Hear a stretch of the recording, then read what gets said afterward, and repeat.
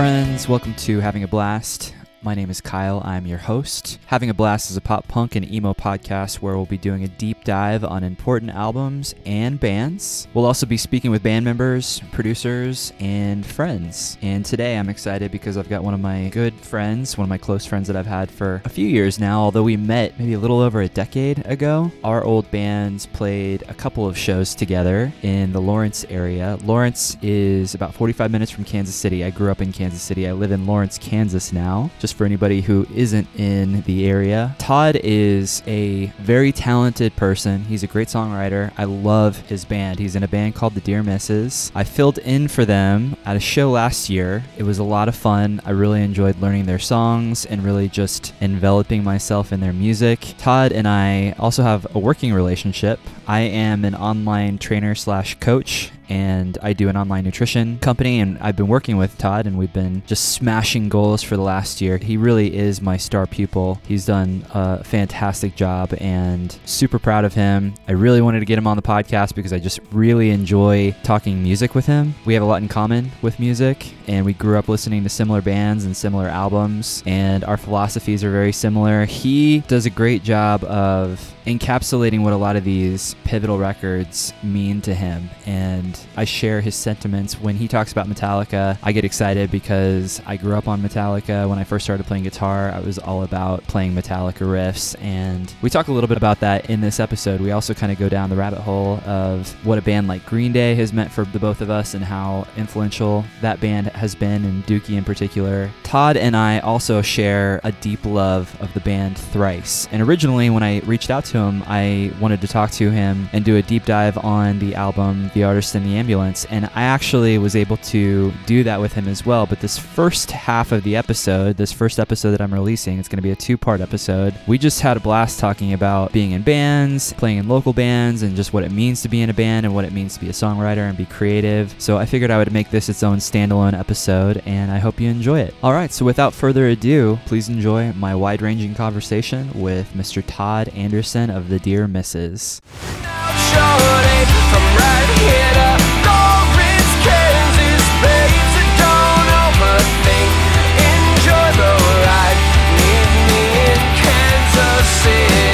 Perfect. All right, we're good to go. Sweet. Do you remember a band called Paddington? Mm-hmm. I was going to try out to be their drummer. Oh, cool. And apparently they broke up right when I was going to do that or something. Okay. That was just like at school. I keep thinking of these band names. You were like right there. And I'm surprised that I didn't meet you before I met you. We probably just missed our paths crossing. Did you move here in 2004? At the tail. Yeah. Tail of 2004?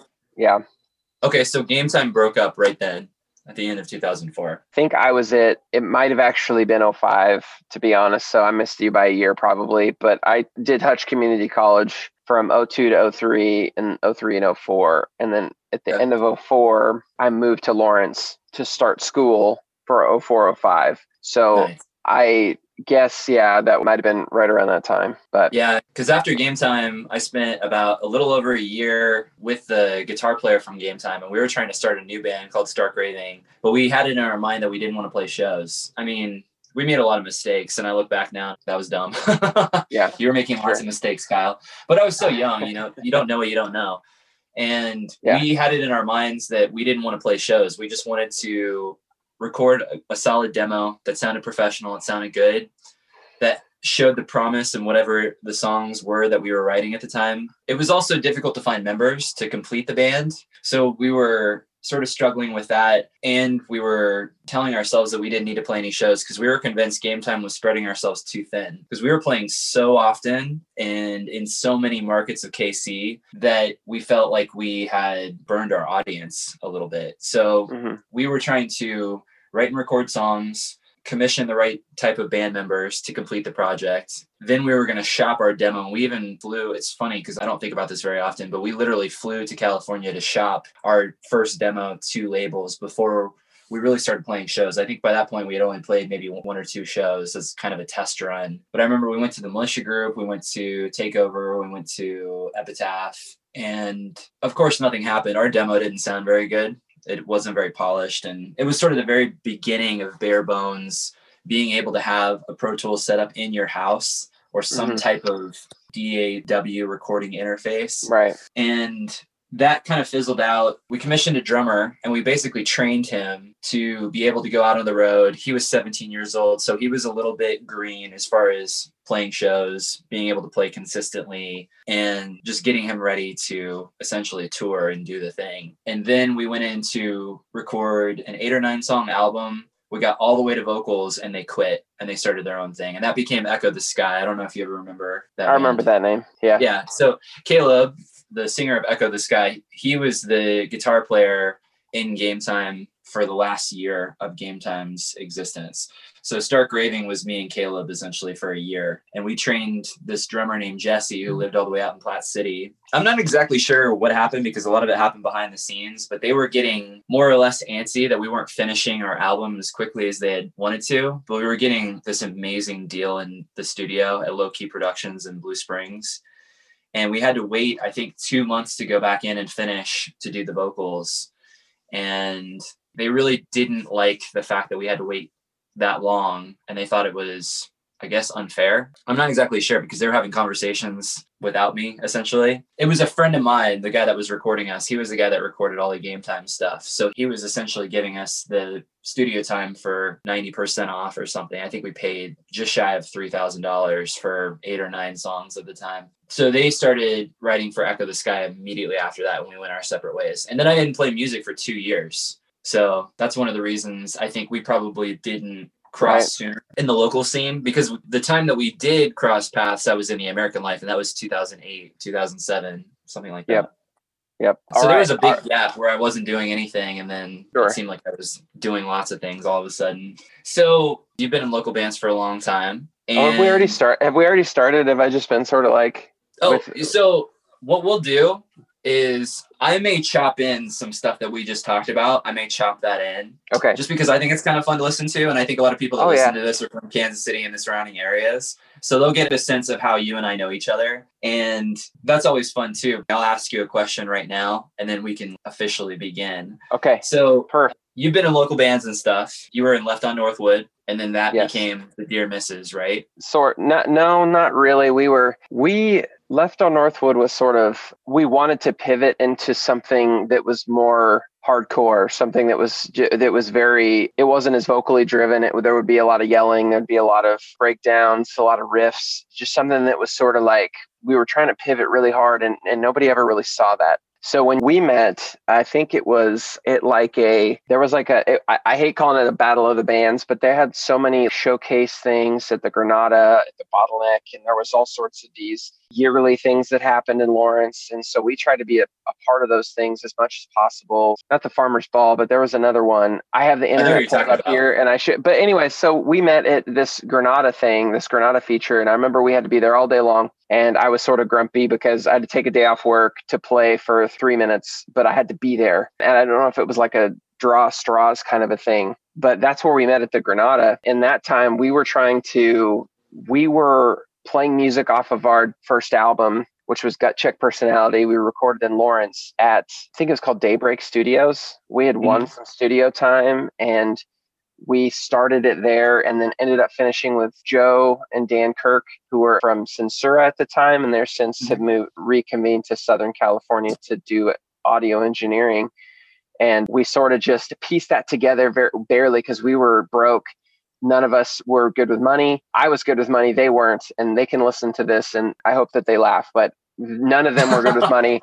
I was actually, Cody was pretty good, and I'll tip my cap to him, but we were just living the Lawrence life, man. We loved going out to the bar and getting to know people. But I mean, you end up spending 20, 30, 40 bucks at the bar every, 3 or 4 nights a week. And then you're like, oh, that's where the album money went. Whoops. So we scraped this together, and we were playing that record. And that was before we knew which way was up with what to do with getting your act together. And we tried to get our act together. And we I remember talking to Jory from, what was his name? George Valor from, do you know Jory at all? You would know his band. Anyways, we ended up just seeking counsel, sort of needing to find out what you do as a band.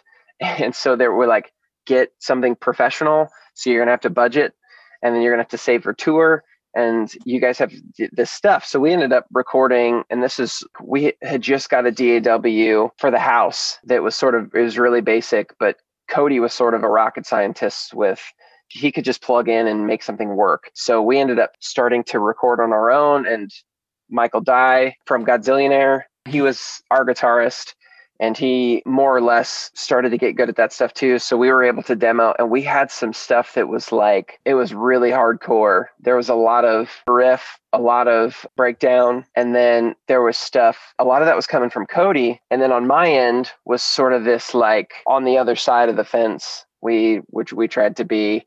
I was trying to make radio songs, a lot of chords, a lot of melody, and Leroy, our singer, I don't think he ever got this. I don't think that the type of music that we were sort of giving him was turning him on at all. Okay. Respectfully. And so we parted ways, and he had a really cool electronic project, and that was where it needed to stop. So yeah. I understand that for sure. You guys were just developing new tastes and maturing and evolving in your musical sensibilities and things. That makes sense. I think that happens with so many bands and so many artists. Different people have different experiences, and there's new music always coming out and things that are inspiring us and directions that we might be pivoting towards. You said it heavy. So when I think heavy, I just immediately think of Every Time I Die and Under Oath, that sort of thing. Yeah. Were you guys writing stuff like that? It was sort of like The Bled, The Bled sort of kicked down the door, and they'd had this really unique, just like a lot of bands were doing, had really great pieces from things that we used to listen to in the 90s growing up, and just kind of putting it together. And sometimes it's dishwater and sometimes it's a cocktail, and The Bled really spoke to us. Every Time I Die really spoke to us. August Burns Red really spoke to us. Under Oath. Yeah. There was a lot of bands like Thrice, right? Yes, absolutely. I would say Thrice. I very much loved Thrice. That was sort of the band that made everything start for me going into the mid 2000s. Moving up to Lawrence was Thrice. So I was pushing Left on Northwood I wanted to go that direction. I thought what they had was perfect. And you grow and you learn and you realize who you are as a songwriter, and you realize who you are as a band member and as a person, as an artist. There's a lot of these things that people don't really take into account when you're trying to make a project work, really looking at everybody's, what do you want out of this? And I think that we all wanted separate things. We all wanted very different things out of Left on Northwood. And I think that a lot of young bands should really, when you get together, always, of course, first and foremost, have fun. But once the business starts to happen and it's okay, let's take this and do something, find out what you want from it and find out where your comfort zone starts and where it ends. Yeah. And I really wanted the Thrice sort of sound. I know that Cody really wanted a more hardcore sound, something with breakdown, something that you could synchronize headbang to, get the crowd in a tizzy. I wanted more sing-alongs, more this or that. And I think it was definitely, Thrice was a gigantic influence though for all of us, for sure. Yeah, they may have been the band unifier because you've got the heavy elements, but you've also got the really melodic elements too. Yeah. I think when you're talking about being in a band, you're talking about getting on the same page. And that was always kind of a looming, scary conversation for me with my bands, because I always felt, I don't know if you ever felt this way, but I was always nervous to have those conversations where we get on the same page, because I felt like that would be where we all discover we're not on the exact same page and it might cause a rift. Yeah. So it was almost better to not talk about it, which I recognize now that that's kind of an immature viewpoint, but that's how I felt back then, especially in Game Time. I felt like in Game Time, we were just completely on different planes in certain respects, but we were at least in the same air zone, heading in the same direction. Right. So that was at least comforting. What was your lane in the band as far as in Game Time? Yeah. What was not what you were bringing to the table musically per se, but what you brought to the table? What did you want to happen? And how did that differentiate from everybody else? That's a great question. I think the thing that I brought to it was similar to what you were saying earlier. I brought ambition and drive and tenacity. When I first met Kyle Kumar, he said something that really resonated with me that my young brain wasn't even thinking of at the time. But the second he said it, my mind immediately latched onto it. And that was, I want to be touring 6 months out of the year. That was kind of our unifying goal. We wanted to write fun, catchy songs that were essentially Homegrown and Early Blink meets Backstreet Boys. We joked about that a lot because we had 3-part harmonies and stuff. That's where our musical leanings headed towards in the broadest sense, which was a good thing, because if we got really, really specific, then there might be some dissonance and some arguments there. But that was our goal. We just wanted to tour. We wanted to tour 6 months out of the year because that was what we saw all these other bands doing, these successful bands. And generally, if you were touring for 6 months out of the year,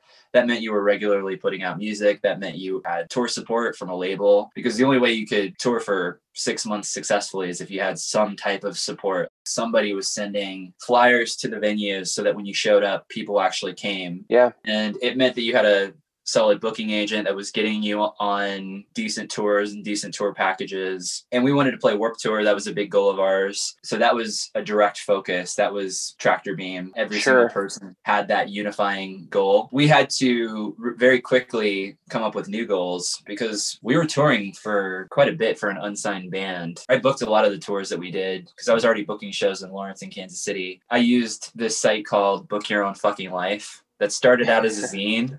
And then it became a website. It was this really cool, unique way of interconnecting all these small markets and different places in the US, and smaller local bands would throw their name in the hat if you needed somebody to contact for a small venue on a Tuesday night or something. Yeah. We had many drunk in a conversation about like starting a business that was that, like, start a website, we'll call it whatever we're going to call it, and it could be this big thing. But I mean, we're just trying to reinvent MySpace and reinvent like Pure Volume and stuff. But like with Mike Dye, he was we cut our teeth together in Hutchinson, and we were in a band, a high school band together that was terrible, but we had a lot of fun. We moved up to Lawrence about the same time, sort of on different paths. And then when we met up again, and he was always like, he brought what you were bringing. He brought this wonderful, like, okay, and God bless him. And I feel so bad because the guy's such a wonderful beacon of light. And I think that we just drove him insane because I didn't know what I wanted. And I had always looked at bands that I loved, right? And starting with Metallica, I saw what they were doing, and there was something in there that was magical. And so you take that magic from a 3,000-foot view, and there's just this wonderful picture. But what Metallica had to do was be away from home 9 months out of the year. They had no personal life. They had a lot of alcohol and drug problems because of stress and anxiety, I'm assuming. I'm sure that they were in this pressure cooker until they were on stage, which is the things that I saw.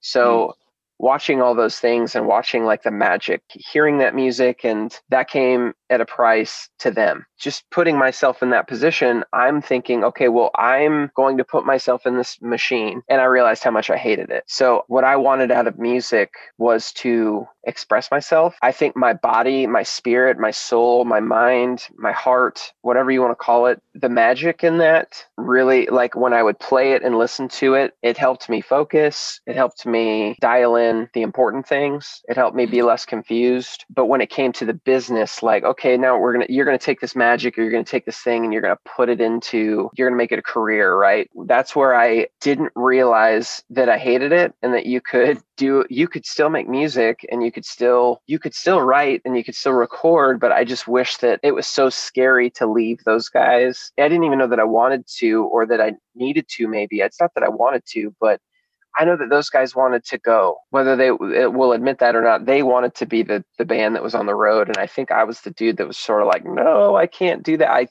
There's just something about being gone for 6-7 months. That's not how I'm built. I'm just a home person. I'm a homebody.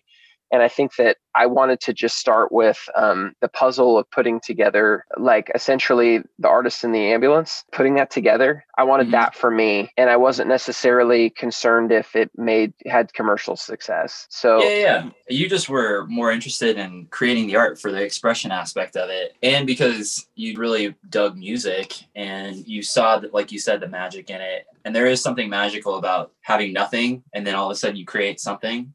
Yeah. That seems to be a general theme that I have gotten from a lot of the people that I've talked to. They just really love that going from nothing to something. But there's still but tell me if you agree though. I don't think I'm speaking out of turn, but I also think that we were putting the cart before the horse. I think that we did have something, and I'll go back to, sometimes you have dishwater and sometimes you have a cocktail. And when I say dishwater, you've got just dirty dishes soaking in water, and then that doesn't taste very good. It doesn't, just because you're mixing different elements of the styles and stuff doesn't mean that it's going to work. So Sure. that's where we were. We had musicians that we clicked as friends, and then we took stuff and we could play music together, and we didn't play a lot of covers. And that was me. I was just sort of like, let's play this stuff. Left on Northwood started because I was tired of seeking out other bands to play with. Mm-hmm. And I just got tired of the rejection. I tried out for a few bands in Lawrence, didn't work. And I was going to school for music,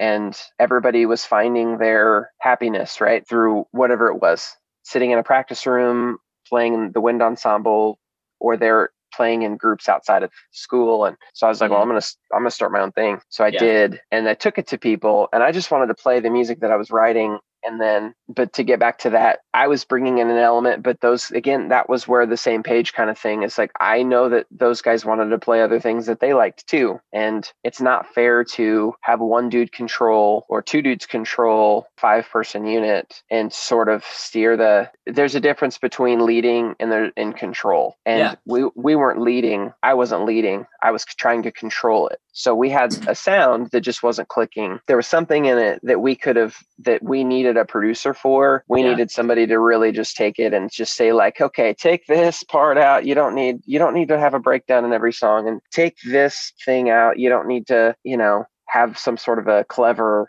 intro to every song. This is what works. We weren't able to get there, but I mean, you live, you learn. I'm always curious about other people's experiences with that, with being in a band and the role that you would bring. Because I always felt like if we would have just been honest with each other, and this is with multiple groups, and just been honest and said like at the beginning, and it's hard to say, but being able to just have open communication and be able to just say, this is what I want, this is what you want. Does that work? Yeah, and then, just like any relationship, right? Yep. I just wish that, I guess if anybody's listening that is starting a group or a project and has some sort of a goal and you're with people, I mean, talk about that stuff and make sure that you're all on the same page. Have fun, of course, but if you're going to take what you do and when it's fun and you're going to take that and make that fun a business, take a second to talk about it. Absolutely. Yeah, just getting on the same page. My favorite band of all time is Green Day. And sure, I've heard Trey and Mike both talk about how their role in the band is to support their captain of their ship. Green Day's the ship and Billy Joe is the captain. And it doesn't always need to be that way. And there's a lot of successful bands where it's not that way. You might have 2 people or 3 people that predominantly write most of the songs. If you think of a band like Under Oath, which maybe this caused problems in the past, you never know. But they have Tim writing all of the songs with Aaron and Spencer. Spencer writes all the lyrics. I think Aaron helps with that. Those are the core members who write the majority of the music. And then you've got the other members that support them and just continue helping them move on as a unit. But I think there's something to be said with Green Day specifically because they've had the same 3 members now for over 30 years. And they're one of the most successful bands ever. I think it's because they probably very early on understood that they needed to get on the same page and they needed to trust Billy to be the captain of the ship. And Mike and Trey were going to lend because they're obviously amazing musicians in their own right. Mike Dirnt's one of the best bass players in punk rock. Trey Cool is one of the best drummers in punk rock and just modern American music too. So I think that's one thing with a cohesive unit where you've got a lot of different personalities. Right. Not only do you have to get on the same page, but you do have to kind of discover what everybody's role is. And then the hope is that you can develop those systems and then level up with those systems. Because if you have disjointed ideas of what the band is and what everybody's role in it is, it's very difficult to get in that cohesion and then level up and just carry on as a band. Well, and Billy Joe is a leader too. I mean, he played to their strengths. Like he knows Mike and Trey can nail. He's setting them up for success. It's this reciprocal thing. You can tell that I don't think he would ever write anything that wasn't in their wheelhouse or he didn't believe that they could manage or he would just do it somewhere else. And he has, as they've gotten older, he did the Everly Brothers duet with Norah Jones that record a few years ago. And Uh-huh. he's at a point now, they're old enough now to where they can do separate projects. And Trey has done separate projects and Mike's done other bands and things like that. That's the thing. I think when you're young, it's difficult to think beyond yourself and your ego because you're thinking, no, this is my project. This is what's going to make me. So everybody needs to just get on board with that idea.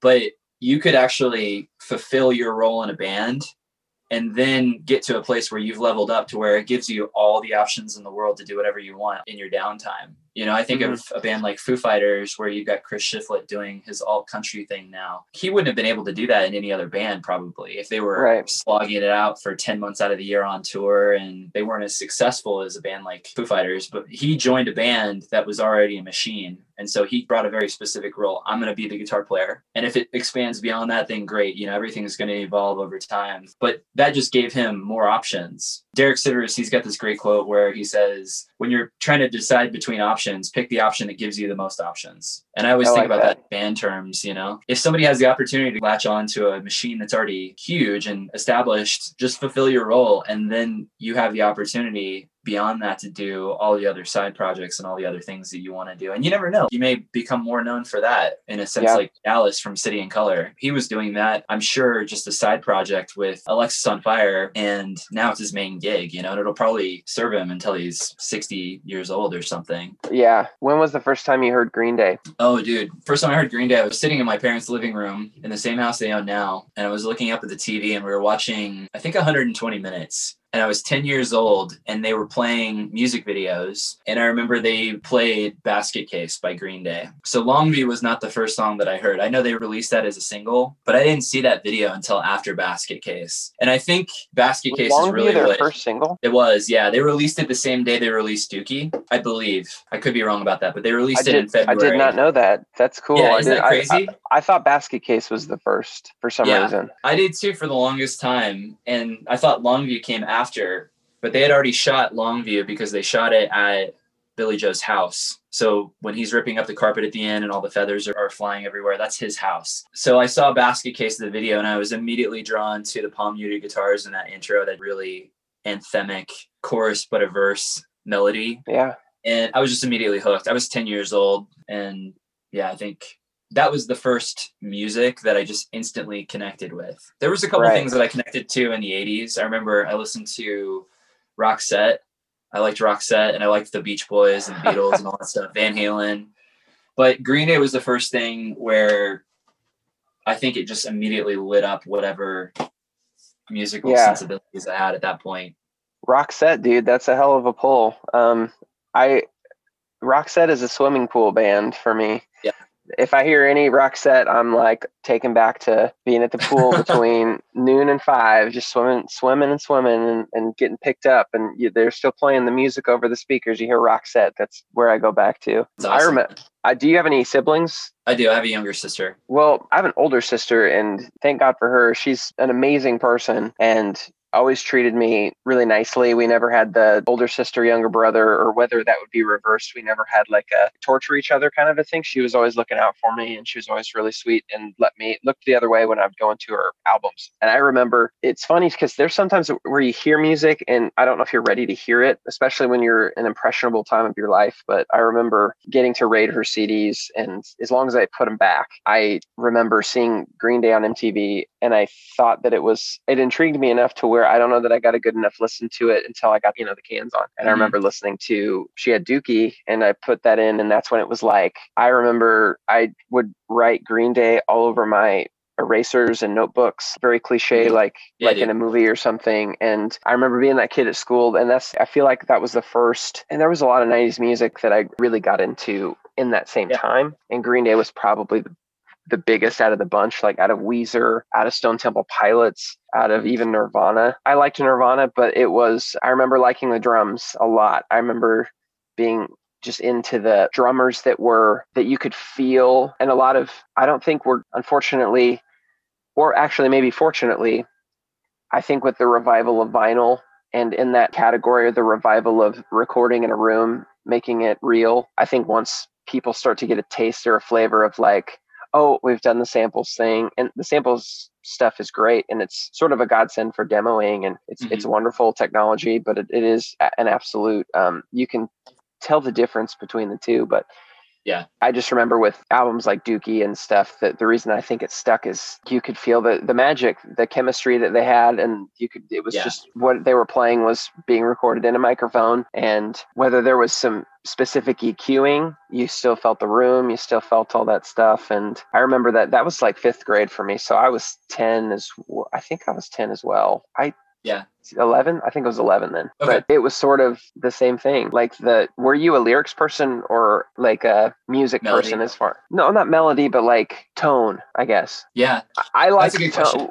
Well, like, to further explain what I'm asking is, like, with the bands that had the most magic with me, like, the melody obviously is soaring over all this stuff, but the tone of, a half stack, like a Marshall stack, or whether it's Mesa or whatever it is, like the tone of a guitar, and you just dial in that crispy, distorted, that was how I felt. That was sort of like a warm blanket to me. I didn't really like, oh, he said this vocal and I identify with this feeling he has. I identified with like the like you said, palm muting, like that's really aggressive, and that's, I could feel something from that. It was sort of like, okay, I can channel this wherever you sort of hit a roadblock in life, or you don't even know, maybe there's a problem, or you don't even know that maybe you're having trouble dealing with something, or something's bothering you. Sometimes when you get those outward sorts of experiences, it soothes a pain that you're used to,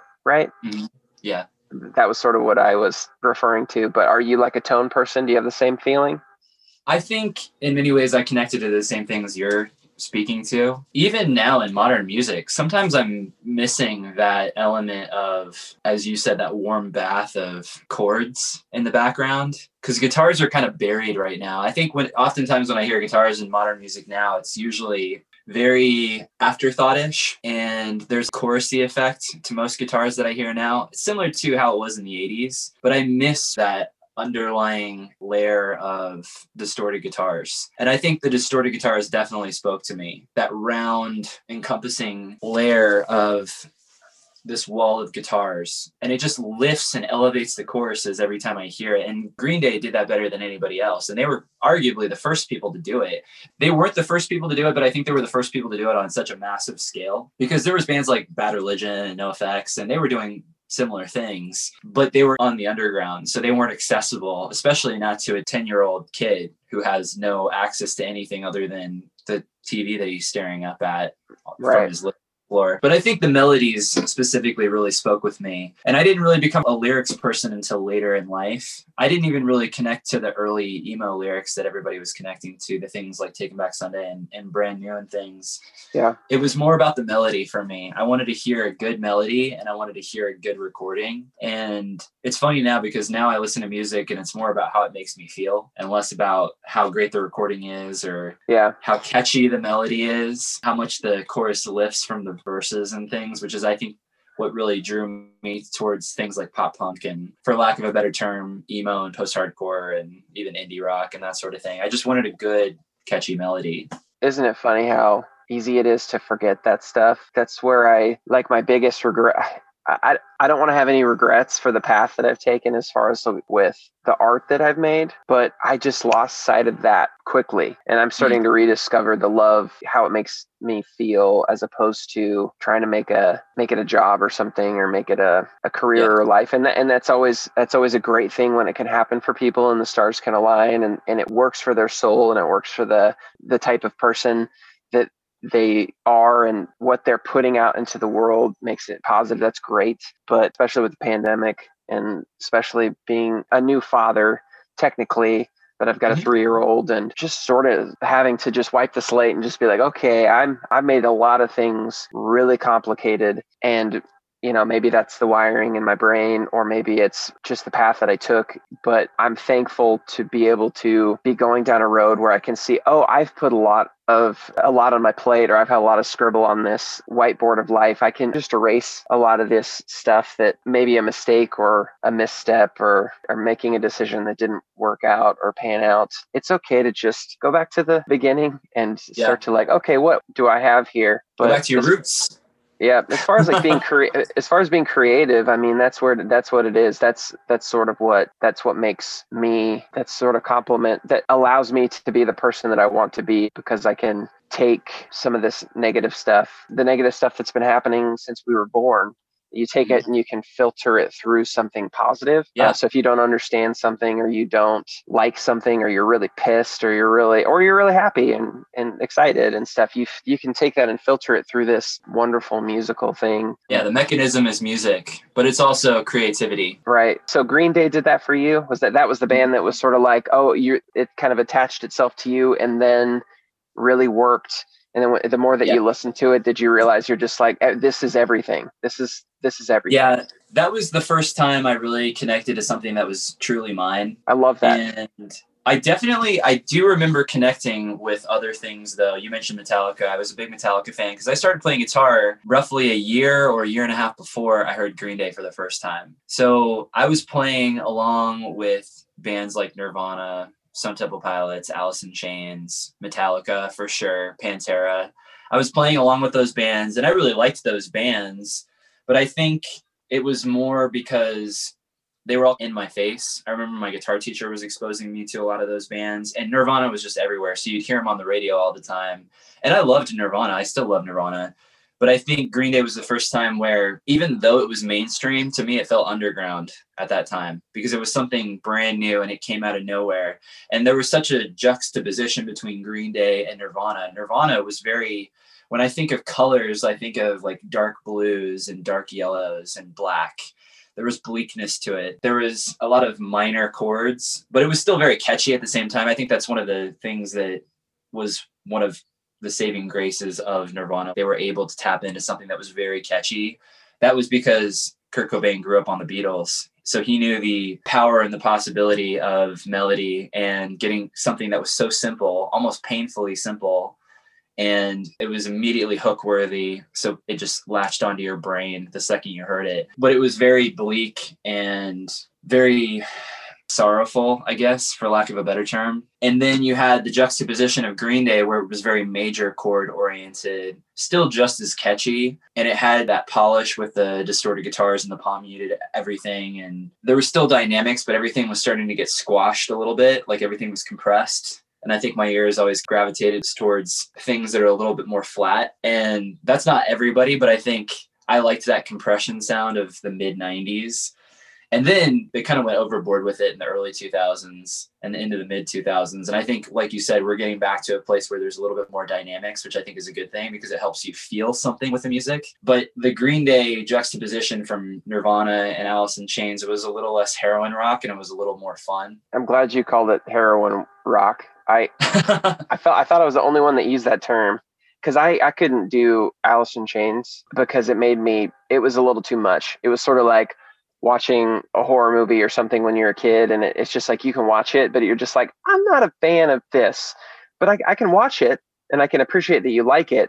I just don't want to watch it because it makes me feel pretty terrible. And Nirvana was sort of the same way, but I really liked the drums, and I don't think I know a lyric of a Nirvana song to save my life, except the ones that I've heard a million times, that sort of beat you over the head on the radio or whatever. Mm-hmm. But did you take your music like Green Day and did you show it to everybody? And if you did, what reaction did you get? Because when I took Metallica, like I said, like I heard Green Day and I really loved it and I did identify with it. And it was sort of this taking what was in the mainstream, and I sort of found my way to Metallica because Metallica had happened before that. Mm-hmm. They had blown up in 91 through 94 with the Black Album.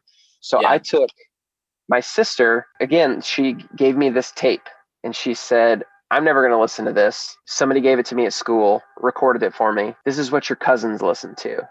Do you want to have it? I was like, what do you mean? She's like, it's Metallica. It's that band that they listen to in the car all the time when we're in Blue Springs. So, and again, that's me listening to it, and it's not resonating with me yet because I'm not ready. So I put the tape on. It's the Black Album. It's probably 95, 94, 95 or something. Mm-hmm. And it's right before Load came out, I think. Mm-hmm. Yeah. And it was that was it. It was just like, oh, I get it. I've got to do this. It was just like, it spoke to me. It was just like, whatever they're doing, I have to do right now. I had to ask my mom for a drum set. I remember thinking, I know that this is nobody likes Lars Ulrich, but I thought he was the greatest thing in the entire world. I thought he was cool. Every interview he did, I loved the way he spoke. I loved everything. I learned guitar because I was just I annoyed my neighbors so much with my drum set. We just didn't have a soundproof house. It's pretty old. You could hear me 2 or 3 blocks away. So I had to jam my drumming into really small increments. And then I learned guitar because I had to do that thing. But when I would take it to my friends, I assumed that they would think the same as I did. Yeah. And they didn't. And I was just like, are you guys stupid? This is the greatest. This is the greatest thing in the entire world. And they're like, I don't get it, because that's just not everybody's thing. But did you have that experience where you were sort of let down? Because it's not a coincidence that kids who like music like this are sort of labeled the misfits or whatever. It's for a reason. It's because it speaks to a select few people. Did you get negative reaction from your music? I do relate to that quite a bit. And it's funny, I actually recalled this story the other day to Pamela. So I remember I was riding in the car and I convinced my parents to let me buy Dookie. And I had it on cassette at first, and I went back and I was just obsessed. So I bought their first 2 records too on cassette. And that's why, like, a lot of times I think of those records in the same vein, Dookie, 1039, Anchor Plunk, all in the same realm, because I was listening to all 3 so much and I was singing along, and I didn't really understand the disparity between recording and everything. But I remember I was playing Dookie, and I think she came on. I asked my mom, she was driving, and I asked her, what do you think of this? Isn't this the greatest thing ever? Isn't this the greatest song ever? And she turns to me, and I'll never forget. She goes, it's okay. It's just like soul crushing, right? But I think it didn't really make me super disappointed. I was a little disappointed in a microsecond, but then I thought, oh, okay, this is the separation between my tastes and somebody else's. So I may really love something that just doesn't connect as much to somebody else. I wasn't thinking, oh, Mom, you just don't understand. Right. Oh, I didn't really think that, because my mom was a fan of music. I remember my parents, they were always listening to music, and they were fans of things like Nirvana. They were fans of Pearl Jam and Stone Temple Pilots and Soundgarden and all those alternative bands that were kind of blowing up around that time. And they liked some Green Day songs, but I don't think obviously it connected to them the way it connected to my brain and the new synapses in my brain and the neural networks that were being formed at that moment. Because of my developing brain, it didn't connect as well. It's kind of like when I listen to Billie Eilish now, and I know this is kind of cliche and making me sound quote unquote old or something, but it's I understand the appeal in Billie Eilish, but it may not connect with me in my brain that's already fully formed as a grown adult, the way somebody who's 10 or 11 now listening to it for the first time, and it's just rocking their little tiny developing brain's world. It may not do the exact same thing, and I'm okay with that, but I can still appreciate it because there's still melody throughout, there's still production techniques, and there's still some element of talent and some element of songwriting there that makes sense to me and is still part of me. So I think that's just when I discovered that I am my own individual person and I have tastes that resonate with me. And there's just going to be certain art and music that resonates with me that doesn't necessarily resonate with everybody the exact same way. But that's why it was so comforting to meet people that were so obsessed with bands like MXPX and early Blink and Green Day and even Metallica and Tool and those bands. It was around the same time that I was discovering a lot of these bands, and a lot of my friends that were younger, they were into those bands too, and that was something that we connected with. And the fact that I was playing guitar, take my guitar to school and you'd pull it out during music class when I'm supposed to be playing the violin, and I'm actually pulling out my guitar, and our teacher's giving us 10 minutes to have all the kids basically shout out requests, and they're shouting things like Green Day and you got to do that's so cool. Yeah, it was fun. They let you do that? That's BS. My music teacher, I remember they had the drums set out, the drum kit, and I played baritone. I played the instrument my best friend played in band. I just was like, I'll just play what he plays. And my mom's like, you're a drummer, stupid. What are you doing? Why didn't you sign up for percussion? And I remember bawling in the car. And I remember just like, I thought I had just ruined my entire, because they wouldn't let you switch back. They wouldn't let you like, oh, we're full up with percussion. He picked this. We've got to commit to it. And it ended up paying for a lot of my college. I played baritone through, but I got to do drum lessons. And that was where I got that rush. But when you said you got the guitar out, I remember Jeremy Frank in Liberty Middle School. He had this really awesome looking guitar, and I'm pretty sure it sort of looked like an Ibanez. It was pretty slick, like heavy metal looking, but he played it in jazz band. And I remember asking to see it and to hold it. And he could play song tube like Blur, and he could play like music like that. And I remember holding it and thinking it's sort of like being able to sit in maybe a race car or something for somebody who likes cars and machines and stuff. Like it just felt so fast and slick and powerful. It felt powerful. It felt like a weapon. It felt like it just was this thing. And I remember I would have to sneak onto that drum set before Mrs. Pelichek would come in, and I would play. I remember playing 311. I remember playing that simple little 4/4 beat in Fly. Yeah. And I remember I could play the intro to Smells Like Teen Spirit, but I couldn't play loudly because she would come in and be like, Todd, and she would point to my seat, and we never got to like do okay, let's so-and-so can play drums, what do you want them to play? That's so cool. Jeez, man. And I mean, what a skill for a kid to have, really. I mean, if you think about it, when kids learn the drums, that's kind of a magical thing in and of itself. Being able to cohesively do 3 things at one time, I mean, it's pretty remarkable. It literally shapes your brain in different ways and unique ways to every single other person that is walking around that doesn't play the drums. Even guitar is only 2. It's not 3, unless you happen to sing, which is a skill in and of itself. It's pretty impressive for a kid or a teenager or even a young adult to have. But for her to stifle your creativity and your expression like that. Right. If she ever listens to this, because she sees a link on Facebook if I share this or something, and she just sees this randomly and she wants to listen to it, and she hears her name and she's just like, that asshole. If I remember correctly, she did let me come in. I think she whispered once, she's just like, if you want to play, you have to come in really early.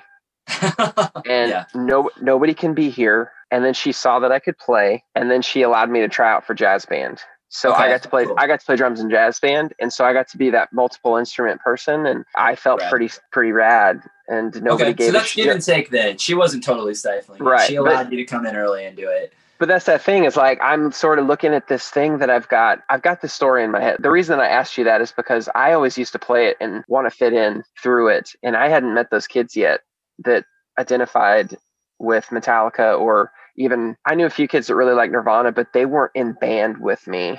And we never really hung out. I just knew the kids who wore the skater shirts and the band shirts and represented that way. And I was sort of a jock. I grew up like loving sports. And then I was now on this fence where I had my friend group that played football, basketball, baseball with me, but I really was good at music. I'm not tooting my own horn.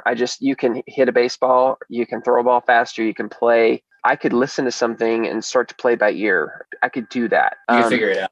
I could figure it out. But I was looking sort of, when I would play the drums, it was sort of a way I felt pretty cool. I could do both, and that nobody gave a shit. I was just like, man, but it was one of those things. You just got to grow up and you got to find those people. And it just, but I remember taking Metallica to this girl. I remember the first girl I was like, whatever love is in your 11-year-old brain. I remember taking that Metallica tape over, and she's like, ew, Metallica? This is disgusting. And she was into like what her older sisters were into, like Tupac and Bone Thugs and Harmony. And so she had a repulsed reaction to Metallica. I was mortified. So I kept that, never talked about it again. And I remember feeling sort of like, okay, that was the start of sort of alienation. You feel like she just took this thing. I was really thankful I didn't just go into how amazing it was. And this is so funny because if I haven't talked to this girl in 15, 20 years probably. And I'm sure she wouldn't remember that at all. Mm-hmm. And that's so funny how that stuff sticks with you. Oh, but yeah. I remember the music and stuff becoming a way to connect with people. And it was a language that we could speak instead of me to, like, if we were buddies, I wouldn't have to say like, man, I just don't get why so-and-so doesn't think of me the way that I think of them. You could just talk about music, and you could identify, you could listen to music with your friends. Right. And you had common traits. The music would just sort of speak for you, and you wouldn't have to say all the things that you needed to. It just sort of was like, I'm into this, and your friends are into it as well, and you're going through the same experiences. It was just this wonderful unifying thing. That's the word too, right? It's a unifier. Music is. There was a communal aspect to it. I remember going to G Coffee when I was 13, and it's the first experience at a local venue, and you've got all these local bands that sound like bands you're already listening to. You're thinking, everybody in this room is eventually going to be a friend of mine.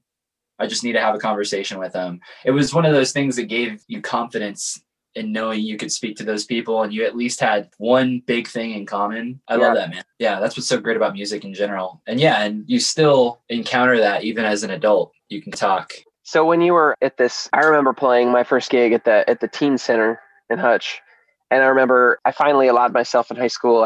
It sounds stupid maybe to some people, but I had to sort of like make a leap into a band. But when you're in a band in high school with peer pressure and stuff, and unfortunately, like, whether you want to blame the Midwest or you want to blame people being mean for just because they don't understand how to express themselves. I mean, you sort of looked at people in bands and who played music, rock music, or really liked that stuff and was in that sort of culture. You looked at them as weird or stupid or off or whatever. So I knew these kids that played music, and it's so funny now to be like, if my son was ever in that position, I would just not scream negatively, but I would just tell him how important it is to make relationships with everybody, and just everybody's the same. If you like sports or you like music or you like whatever, you like writing movies or you like doing math or you like just being a good friend, whatever, just get to know people. And I wish I would have had that. And my parents didn't grow up with being able to express yourself like that either. I think we live in a great time to really get to see the treatment of people, of any group, whether it be for race or religion or what you like, your preference. I think it's very exposed now, the people that just don't understand it and are, and the people who, it's crazy. But I played my first, I remember getting with this group, and I remember going in there and then feeling stupid that I ever felt that, because it's like, oh, this is where I belong. I definitely belong with these kids. And we I think we played a show and we covered Turn the Page, the Metallica cover of Bob Seger, and then we played Basket Case, and then we played an Offspring song. Come Out and Play. Come Out and Play. Of course, it was Come Out and Play. and we played Under the Bridge by Red Hot Chili Peppers, and we just played our favorite songs. And I remember just thinking that was the greatest thing. And we were at this teen center, and I remember, I need to get to know everybody here. This is sort of that community. But like, absolutely. where did you find? Because I was from Hutchinson, Kansas, and I don't remember, our radio station was very heavily polluted with the same tunnel vision. It's not that there's anything wrong with Led Zeppelin. And okay, so you know the Venn diagram, it's like two circles that sort of encompass like a common entity. So this radio station played, I call it butt rock now. Yeah. But like Godsmack, Korn, Creed, and then they play it in the same rotation as Zeppelin, Ozzy. Yeah. All that stuff. And then the really like heroin, grunge, all of that. Kind of like 98.9. Yeah, it was just that. So where did you discover MXPX and where did you discover those bands? Because that was not a thing.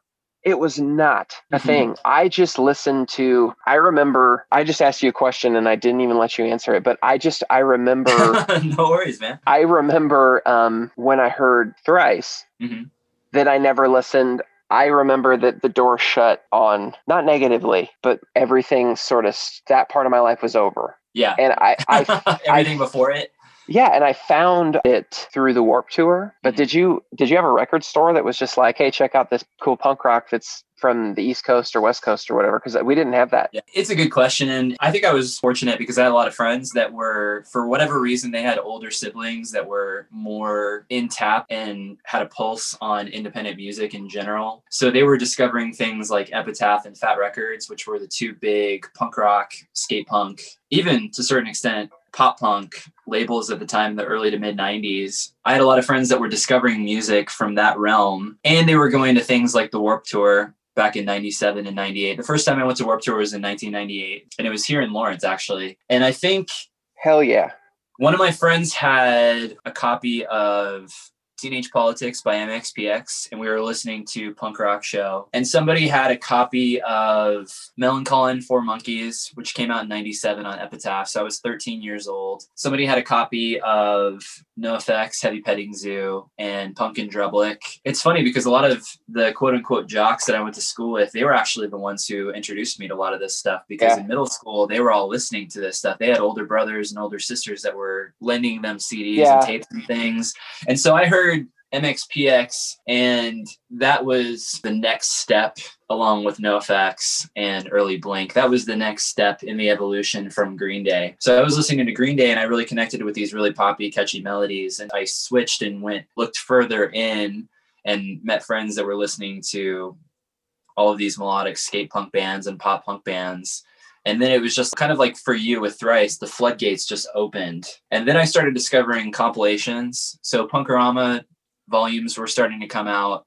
Fat Wreck was doing their version of that with the Fat Music for Fat People. That's where I discovered all of those bands and started listening to bands like No Use for a Name, Lagwagon, Strung Out, Propagandhi, Bracket, Good Riddance, bands like Pennywise, Bad Religion, H2O, The Bouncing Souls, a lot of those Epitaph bands as well. And then I was fully engaged with the MXPX and NoFX. And then I discovered bands like Homegrown, and Homegrown really influenced Game Time. I was a huge fan of Dude Ranch by Blink. So all of these albums we were listening to quite a bit. And it was kind of like this circular thing where we discovered them at Warped Tour. We bought their records. We listened to their records for an entire year. Then we go to Warped Tour again and we discover a whole new batch of bands, or we buy a compilation and it would have a whole new slew of bands that they had just signed. And I know I've mentioned it before on this podcast, but Fat Mike always talks about how there was a point in the 90s, the late 90s, where if he signed a band, if he wanted the band to blow up, all he had to do was put their best song on his compilation.